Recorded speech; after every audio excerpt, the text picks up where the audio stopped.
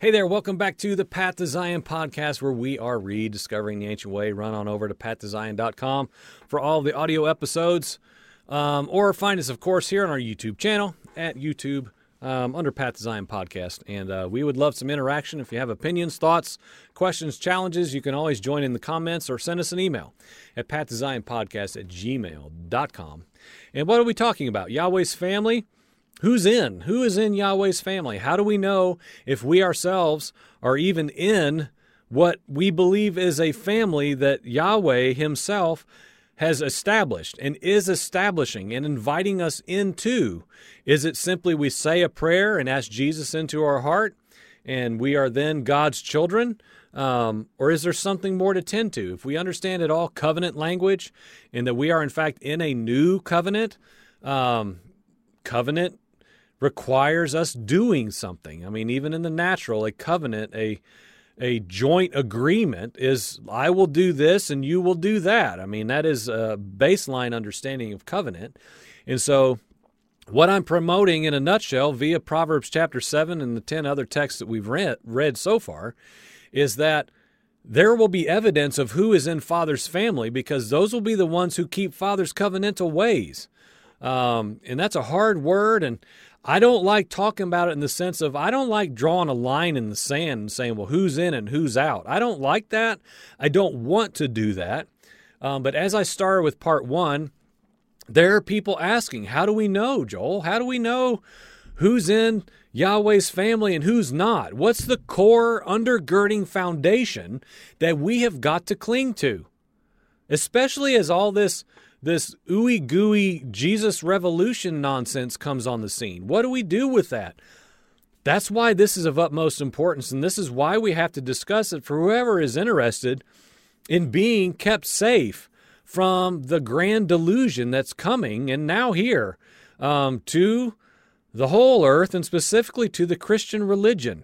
As I'm always saying for years, it's being swallowed up. It's being assimilated into a greater religious culture where anything goes and is going to go in greater measure. So I believe it would do us all well now to rightly understand the covenantal criteria of who is Yahweh's people according to his word, and let it tell us.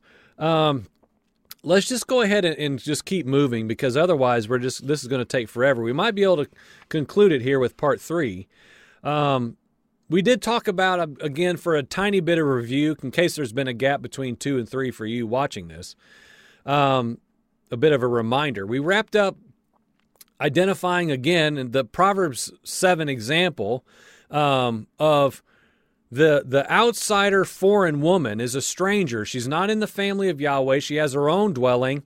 It's not the Father's house, and she doesn't adhere to his law, his ways, his counsel, and she thereby is trying to lure in the naive ones. And the father is cautioning the son to be alert and to be aware, and tells him a recipe, if you will, of how to be kept from the seductress's lying, deceiving ways. And that is, make wisdom your sister and call understanding your kinsman, your relative. So in other words, there are ways to keep yourself within the safety confines of your father's law, of your father's governing rule for your good. But you have to listen to wisdom and understanding, because they are echoing your father's commands. They're endorsing your father's ways, and thereby you know they're trustworthy because they're speaking what the father speaks. However, the seductress is not. She is not speaking your father's ways. In fact, she's opposing them and has her own, which will be enticing, as we went back to the Garden of Eden reality. Now, if this is another biblical pattern that we can look to for our own guidance and counsel, we would have to see it even elsewhere, right? Because we can't touch on every single example. We could, but I guess, literally these would be 20 parts in all seriousness.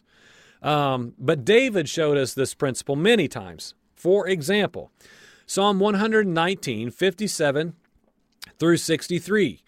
Yahweh is my portion. I promised to guard your words. I have entreated your favor with all my heart. Be gracious to me according to your word. I have considered my ways and turned my feet back to your testimonies.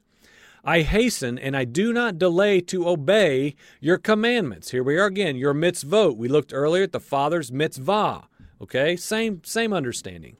The ropes of the wicked are coiled around me, but I did not forget your Torah. At midnight I rise to praise you because of your righteous rulings. I am a companion of all who fear you, of those who observe your precepts. Now, we could pick this apart and we could, rightly so, just talk about this for a long time. But just the heavy points here is, I don't delay to obey your commandments. Father, I did not forget your Torah. I have got up at midnight to praise you. Why? Because of your righteous rulings. And thereby I am a companion. I walk alongside arm in arm with those who fear you, of those who observe your precepts, of those who love Jesus? No. Of those who are inviting Holy Spirit while they play awesome little sing-songs in a gathering? No. No. And this is from the psalmist, David. I join myself with those who sing your praises. No. I am a companion of those who fear you and of those who observe your precepts. Okay? He is revealing, I believe, why this is in here. He is showing us another glimpse, another reiteration of this is the family of Elohim. These are my family members. Okay? These people, my companions. Deuteronomy chapter 13, verses 1 through 4. If a prophet or someone who has dreams arises among you and proclaims a sign or a wonder to you, and that sign or wonder he's promised you comes about, but he says, let us go follow other Elohim, other gods, which you've not known, and let's worship them, don't listen to that prophet's words or to the dreamer. For Yahweh your Elohim is testing you to know whether you love Yahweh your Elohim with all your heart and all your soul. Verse 4, you must follow Yahweh your Elohim and fear him. You must keep his commands and listen to him. You must worship him and remain faithful to him. Now, why am I saying this? Because a prophet, it seems, a false prophet, is doing signs and wonders, comes on the scene. It's a prophesied thing. We see it, I believe, at every turn right now. Every degree of vision right now into Christian culture. This is just commonplace everywhere you look. These false prophets who are luring you to another Messiah, pointing to another Messiah that is not the Messiah Yeshua of the Word and why he came. It's not. It's not the same source. And they're saying, let's follow other gods, is what they're saying. Let's follow these make-believe versions of God, and let's go worship them. So the warning comes, don't listen to those prophets' words. You're being tested. You must follow Yahweh your Elohim and fear him. So there's this distinguisher. You must not go their way. You must go Yahweh's way, and they are not the same. They are going like this. You must keep his commands, worship him, remain faithful to him. Well, what about the New Testament? If we're talking just the endless laundry list of examples of this premise I'm trying to present here in who is Yahweh's family, who's in and how do we know? Matthew 5:17, we know Yeshua said, don't think I came to abolish the Torah or the prophets. I didn't come to abolish it, but to fulfill it, to fill it to full, to its perfection condition in a human being. Okay? So in other words, he fits the criteria. I'm not doing away with my Father's law, which is why this is here on the heels of Deuteronomy 13.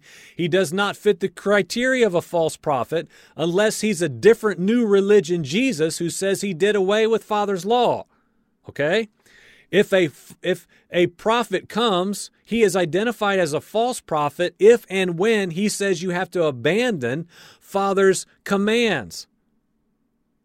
Yeshua, of course, said clearly in multiple ways in different texts, I'm not here to do that. 1 John 2, 3 through 6. Now we know that we have come to know Yeshua by this. Oh, okay. Here's criteria is all over the word. There's no way around it. If we know Yeshua, we'll know by this. If we keep his commandments. The one who says, I've come to know him and doesn't keep his commandments is a liar, and the truth is not in him. That sounds a little bit like the seductress, does it not? But whoever keeps his word, in him the love of Elohim is truly made perfect. We know that we're in him by this. Whoever claims to abide in him must walk as he, Yeshua, walked. We're going to keep moving. Yeshua, okay, how did he walk? How did Yeshua walk? Yeshua is the exact personification of one who never, ever spoke his own words. Ever. Came on behalf of the Father to the utmost, the perfect representation in human form, the Father's word, the Father's commands, the Father's instruction, the Father's counsel was his entire word, Yeshua's. Thereby, he was entirely trustworthy. He was the epitome of wisdom and understanding in a human being. Because he only spoke the perfect ways of his Father. Thereby, he was trustworthy to the utmost. Because he never led anyone away from his Father's commands. Ever. That's a ridiculous proposal once you come out of having veiled eyes towards it. He was literally repeating the words of his Father. How do we know? He fulfilled the law and the prophets, which we will get to. He always pointed to his Father every single time. Every single time. It was his identity. If you've seen me, you've seen the Father. Why? We're speaking the exact same language. John chapter 8, 28 and 29, Yeshua said, when you've lifted up the Son of Man, then you will know who I am. I do nothing by myself, but speak just what the Father has taught me. The one who has sent me is with me. He's not left me alone. Why? Because I always do what is pleasing to him. John chapter 12, 49 and 50. For I do not speak on my own, but the Father himself who sent me has commanded me what to say and what to speak. And I know that his commandment is life everlasting. Therefore, what I say just as the Father has told me. Wisdom, understanding, Moses, the prophets, Yeshua, the writers of the New Testament, all point us towards a surefire way to know who we can give ear to, who to join our lives with. The ones that endorse and promote Father's covenantal ways that he told us would go from generation to generation to generation, all the way back to Abraham. All other foreigners who do not dwell in the house of Yahweh, in his abode, with the Father, endorsing his commands. At the foundation, these, like it or not, are opposing Father's instruction for his Son, for his sons, for his children, for his offspring, for his house, for his family. Because, friend, there's only one way, just like we read in part 2. It's an old pattern. It's an old way of doing things. A foreigner that sojourns along with you, yes, he can come in. He could even come for Passover. But he comes like this. He comes this way. And friends, if you cannot yield your will to that, I'm just going to say in humility, you're hard-hearted, you're stubborn, and you don't understand Father's covenant. You don't understand his covenant. If you're above that, I don't have to do anything to be in my Father's covenant now. I'm in Jesus. Friends, you don't even understand Messiah. You don't understand Messiah. And it's possible. It's possible now, I'm going to be as humble as I know how, it's possible you're following a false Messiah that doesn't fit the criteria of Deuteronomy chapter 13. It has to be a consideration. Someone has to say this. Someone has to say these hard things for our own good, for our own potential of being awoken from our slumber so that Father can remove the scales from our eyes and allow us to see. I don't know why he does that and when, to this person, to that person, not to this one and not to that one. That's beyond me. But we need to seek it out in hearts of humility. We know that all the earth is raging towards one end. The enemy surely knows his demise, of course, and we see much of this unfold in the book of Revelation. And John's vision, I mean, holy cow, who can understand all that? I know John Hagee thinks he does, but we don't have a clue. Some things we can gain understanding towards, of course. Revelation chapter 12, verse 17 tells us this. So the dragon became enraged at the woman and went off to make war with the remnant of her offspring. Now, who are her offspring? This is the end of the end now. We're 10 chapters away from close the book, seal it up.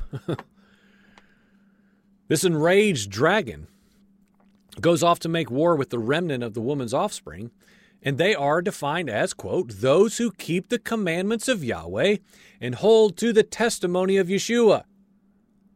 Okay, so if the commandments don't matter, if there's no place now for commandments and Torah law, this would not make any sense whatsoever as far as eschatology goes and where we're headed as humanity.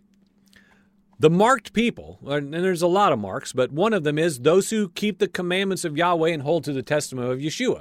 Now, as we always say on the program, this is one reason of 4.7 million why Yeshua's name matters.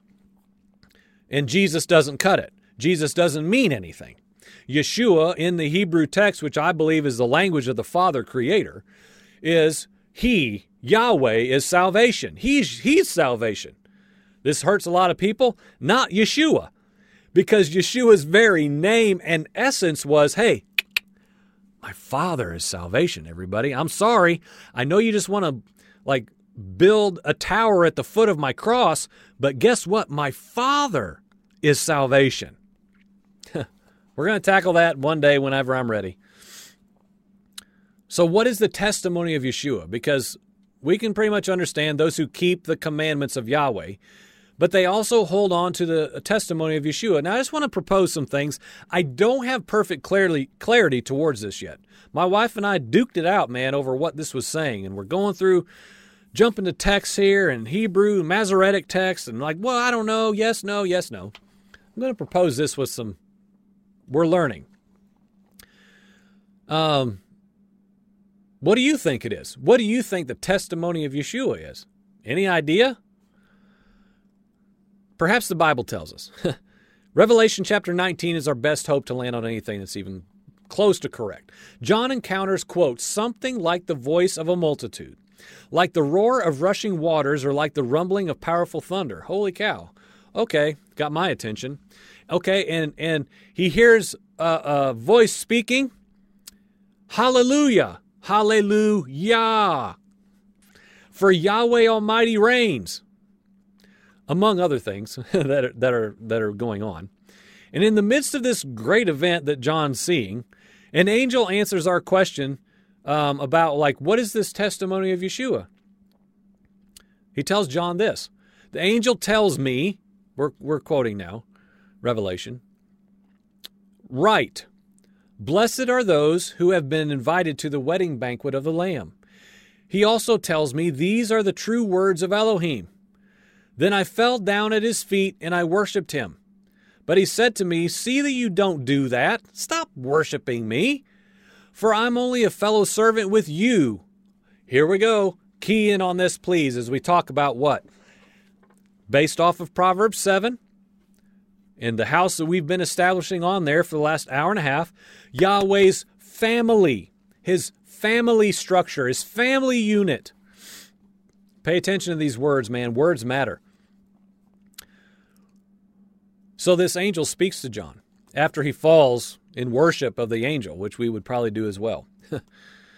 Don't do that. I'm a fellow servant with you and your brothers and your sisters who hold to the testimony of Yeshua.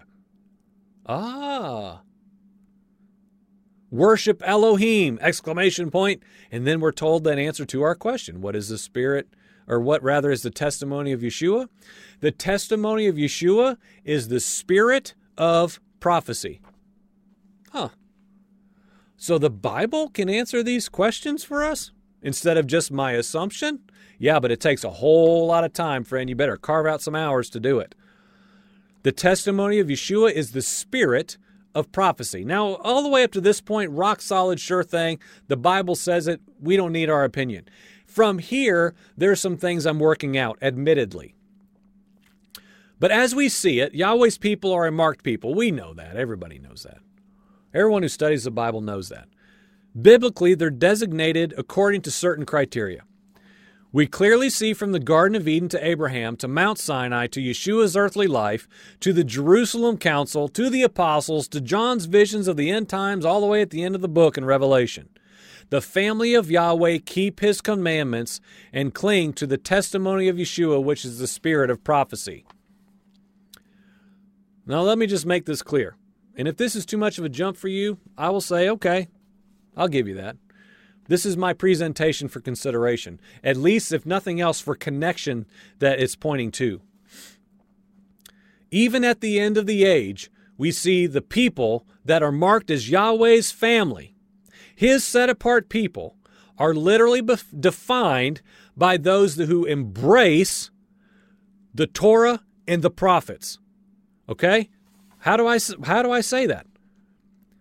Because we see brothers and sisters, fellow servant, those who keep the commandments of Yahweh. There's no new set of commandments, friend. There's no new list. The Father's commandments were the Son's, and the Son's were the Father's. Show me a verse where it says, and then Yeshua gave his commandments, like literally now. Not bad translation, but like literally, like listed like we have listed. There isn't such a thing. So here at the end, we see those who are marked, that at the end of the age, that are the marked ones that the enemy's coming after with all that he has, aren't those who love Jesus, aren't those who go to church, aren't those who read their Bible, aren't those who have attained unity of the Spirit because they all got together and had Holy Spirit fire meetings, or because they sang songs together for 5 hours. Those who kept the commandments because we're talking in the future, those who keep the commandments of Yahweh and hold to the testimony of Yeshua, which is the spirit of prophecy. So we see the law, the commandments, and the spirit of prophecy, which gave utterance to the prophets. This is the discussion we had in our house, and we're almost done here. We're bringing this to a conclusion. What gave the prophets of Yahweh utterance? Okay? If we know, and Yeshua always said what? You got to look back because the Torah and the prophets spoke of me. The prophets were always speaking of me, and I'm here right now. I'm here. The spirit of prophecy declared that Yahweh is salvation. So again, the biblical pattern from beginning to end is clear. Yahweh desires a family. His family is defined by those who walk in his ways, all the way back to Abraham, all the way to the culmination of the ages when the dragon is pursuing Yahweh's family there. They're marked by the same thing. Keeping his commandments, walking in Father's ways. All others are outside of covenant and are not in Yahweh's family. Everything that's been going on since the garden. When man willingly stepped outside of Yahweh's commands, it's still going on exactly the same today. A man of lawlessness is on the rise right now, and he may not look like you expected, friend. So I want to encourage us to scour the Word on this, to see if, in fact, the principle that I'm proposing today, that we see in chapter 7 of Proverbs, is true. Is it possible? Does the Bible tell us how to know who is and who is not in his family? Can we know by giving tests to ourselves, our family, and those in our lives that we love? Those that we meet, people that cross our paths. I believe we will know by are they, first and foremost, as a foundational point to go from, this is what I do, this is what our house does. Are they speaking Father's commands? Are they speaking Father's instruction? Let's just go back. We have to. We've got to go back. Because again, Abraham, the father of the nation of Yahweh. Okay, here's some criteria. We'll go all the way back to the beginning. We'll bring this to an end. Are they obeying Yahweh's voice? Are they keeping Yahweh's charge? Are they keeping Yahweh's commandments? Are they keeping Yahweh's statutes? Are they keeping Yahweh's law? That is what the father, Abraham, spoke, because that's what he did. You understand what I'm saying? When I say spoke, he spoke out into all generations that would follow him in his pattern and stated that Yahweh himself chose him for. It's why he was chosen. He was a man of faith, yes, and he's a man of obedience. And thereby he started the literal family of Yahweh for generations and generations to follow. So we have to ask, do they agree with Yahweh's words, our Father's words, like Proverbs chapter 7? Are you agreeing with my Father's ways? Are you agreeing with him? Are you speaking the utterance of wisdom, my sister, and the declaration of understanding, my relative, my kinsman? Do you agree with my Father's words? Or are you promoting and alluring abandonment of my Father's ways and counsel from another house, from another dwelling, like the Bible tells us that all false prophets do? We have to weigh these things. So let us call wisdom our sister and understanding our kinsman relative. I believe that we can know, friend. I believe that we can know. We have to hold this humbly. This is not a sword to slice and dice the body with, friend. Please, I'm not giving anybody license to be like, hey, and bam. I'm not saying that at all. I'm not saying that. And equally, we need to be willing to be like the things we started out with about biblical example of real life men standing up in the body of Elohim in a called out assembly and saying brothers' names. And saying, look, well, like when you see this guy, go the other way. Where is that? Well, we just all need to love like Jesus loved. Nobody's perfect. No. This is above that, friend. This is maturity walking. This is maturity walking. This is rightly handling in humility the sobering reality that we are called to be a body that upholds Father's ways. It's his ways, not mine, nor yours. I believe in days ahead that are probably not too far from us. We're going to have to know who is in Yahweh's family and who's not. At the foundation level, we need to know. Our very lives, I believe, will depend on it. And so there it is, Yahweh's family. Who's in? I don't know, maybe the last hour and a half or so, we've scratched the surface of asking some very pointed questions for some criteria to know who is and who is not. We must start right here first, with our own hearts and with our own homes, and then we can move out from there in humility to find out, Yahweh, who are your people? We need people in this age and in this hour. So you have been watching the Path to Zion podcast. We're rediscovering the ancient way. Join into the conversation on our Facebook page at pathtozion.com. Thank you for watching. We'll be back for more stuff after this. I've got a whole lot more stuff ready. We'll get to it when we can. Thank you for watching. Amen.